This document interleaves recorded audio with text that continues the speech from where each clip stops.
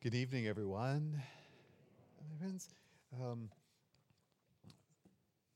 our first reading with Elijah, just a little bit. Our readings have, our first reading in our gospel have lessons to teach us, but some background quickly because the piece in our lectionary isn't giving it to you. Elijah is a prophet of God, very strong, very powerful in God, and he's also mean-spirited. For being a prophet. Can you imagine that happening? And he's not very happy with the people, but he's just won a battle in God, through God's grace, against the pagan priests. And the queen has ordered his death. And that's why he's running and hiding. He ran to the mountain. So here we have a snapshot of what's going on that leads up into the scripture here. And our second reading, St. Paul is telling us about the sorrow and anguish he suffers because his fellow Jews, remember Paul's Jewish, refused to accept Christ as the Messiah. They would not believe. And he's struggling with that unbelief.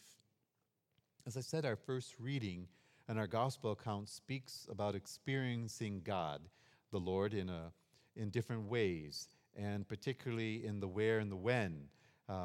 Places of encounter. And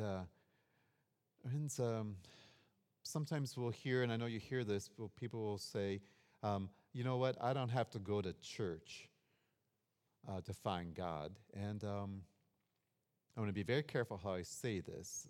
There is an element of truth in what they say, because one can encounter God anywhere. And I firmly believe what St. Aquinas has stated in his book. He said that God sustains the universe and he keeps it going every single day.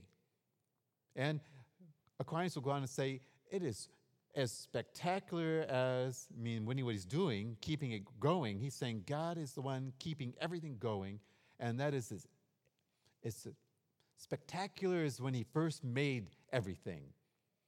And I'm like, good for you, Aquinas. And he's a brilliant man. But when you take a look at that statement that the saint has said, it brings God very close to us and implies that God enables every one of our breaths, then, and every beat of our heart. The implication then is that he is always present, always around, right? It stands to reason then, and also is rather accurate to say, if you have not encountered God or the Lord outside the church, you will not find him inside of it either. Right? I've just given you a lengthy explanation because I want to be very careful how I phrase this so people don't misunderstand. Oh, Father Mark said we don't have to go to Mass. Oh, no, that's not what Father Mark said. And I say this not because God is not present in a church, but simply because when you don't want to encounter God, you will not encounter God no matter where he's at. Not here, not on Mount Rainier, not anywhere. And the fact of the matter is people don't come to church to find our Lord. They actually come to church to bring their praise to him. They come to church to complain to him. That's okay. They come, what I'm getting at is they come to church to pray. They haven't come to find him. They know him already. And they come to his house to talk to him. If one does not encounter God in the everyday everything of one's life, they will not find the Lord in a church building either. As it has been said, you cannot be a non-believer in your daily life and then all of a sudden become a believer when you walk through the doors of a church. Doesn't work. If you're not open to God's presence, you're just not open to God's presence anywhere. The first reading, however, talks to us about the prophet Elijah, and he is also trying to encounter God during a great challenge. As I kind of built it up, I told you what was happening with him. The prophet, through God's power, has defeated the pagan priests of the queen, and she wants him dead. He runs to Mount Horeb to hide and to wait for God. And my friends, what you have to remember is that Mount Horeb is the mountain that Moses encountered God on. And how did Moses encounter God? Burning bush. Remember, if you remember the story, the lightning. Are you getting the picture? The clouds, the thunder, the lightning, the burning bush, all these unusual things. Here comes the next prophet. He is there at that same mountain. He looks for God's presence in the unusual and the extraordinary, such as fire, such as lightning, strong winds, and all the manifestations that he read about that Moses experienced God on that very same land. However, God does not appear to him that way. Instead, God appears to him, and there's a nuance in the Greek, in the very air. We're told in the breeze, the subtle breeze. But in the Greek, it's in the very air. That means a whole different thing, really, when you think about it. God is in the air that was all around the prophet, everything he was breathing in and breathing out. And so often we tend to look for God's presence only in the unusual and the extraordinary, and not in the ordinary, not in the everyday everything. We have to come to understand that our Lord is a constant and sure part of our life all the time, just as the air is. And our gospel, for me, is funny because it's almost the opposite of what is happening in the first reading. What Elijah wanted and expected from God, I want this and I expect it. Moses got it. He did not get, but the disciples did. And to me, it's funny because the result is almost the same. In our gospel story, God reveals himself in the unusual, in the extraordinary, in the storm.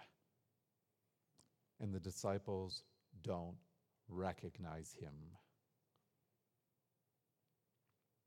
Why were they not able to recognize the Lord? Do you remember what led up to that? We're told Jesus just got done feeding the 5,000 plus the men and the women.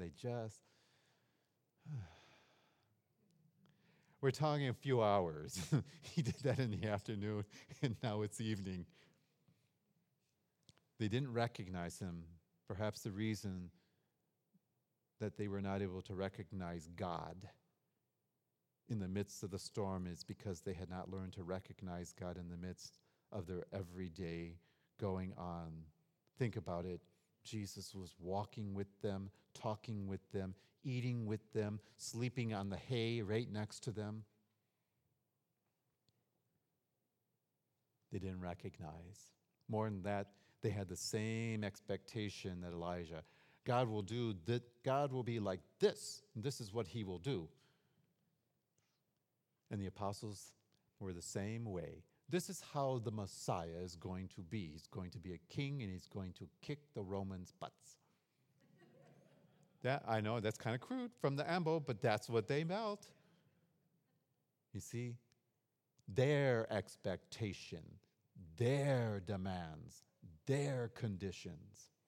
And because of that, they could not recognize. The scriptures for today's Mass show our Lord is present in the ordinary and in the extraordinary, in the silence and in the storms. In other words, all the time and in every place.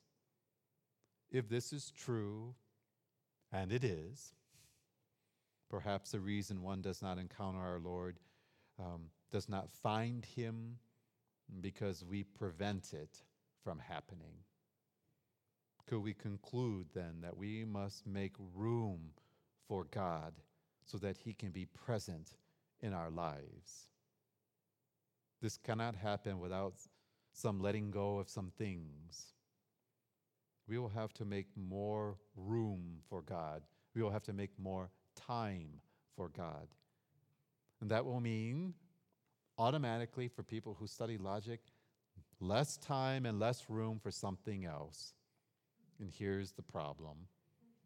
What do you mean? I couldn't possibly pray more. I got to binge Netflix. People laugh because there's an element of truth in it. Many folks want to experience God on their own terms, according to their own conditions, and it doesn't work that way. God told Elijah, and I'm going to paraphrase, if you will only let go of your desire to see me in fire, earthquakes, and storms, then you will be ready to meet me on my terms. Elijah did that, and the result was very powerful and life-altering for him. The disciples in the gospel account given today had not learned Elijah's lesson. They were still holding on to their own expectations of God. They wanted God, a God of their own design, who would meet them on their terms and their conditions.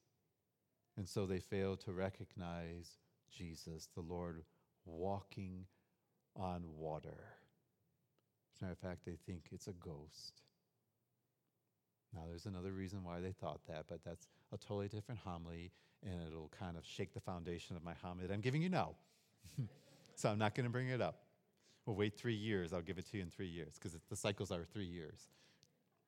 Well, my friends, eventually the disciples would let go of their expectations and conditions about God.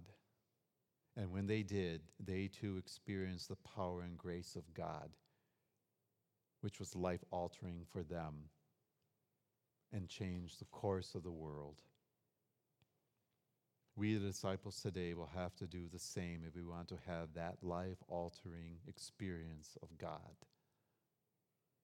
Jesus said to them, "Take courage, it is I. Do not be afraid." To Peter, "O you of little faith, why do you doubt?" And he says before he leaves, "I am with you always." And he always speaks the truth, and everything he says is in fact. So he is in the very air that we breathe. But this is his house, and it's good for you to come here with everything, your complaints, not to the pastor. Give it to God. With your praise, with your glory, with your concerns, with your anxieties, with your love. Bring it all and put it at the foot of his altar, as disciples and prophets and holy men and women of the past have done, and expect the unexpected from him. Amen?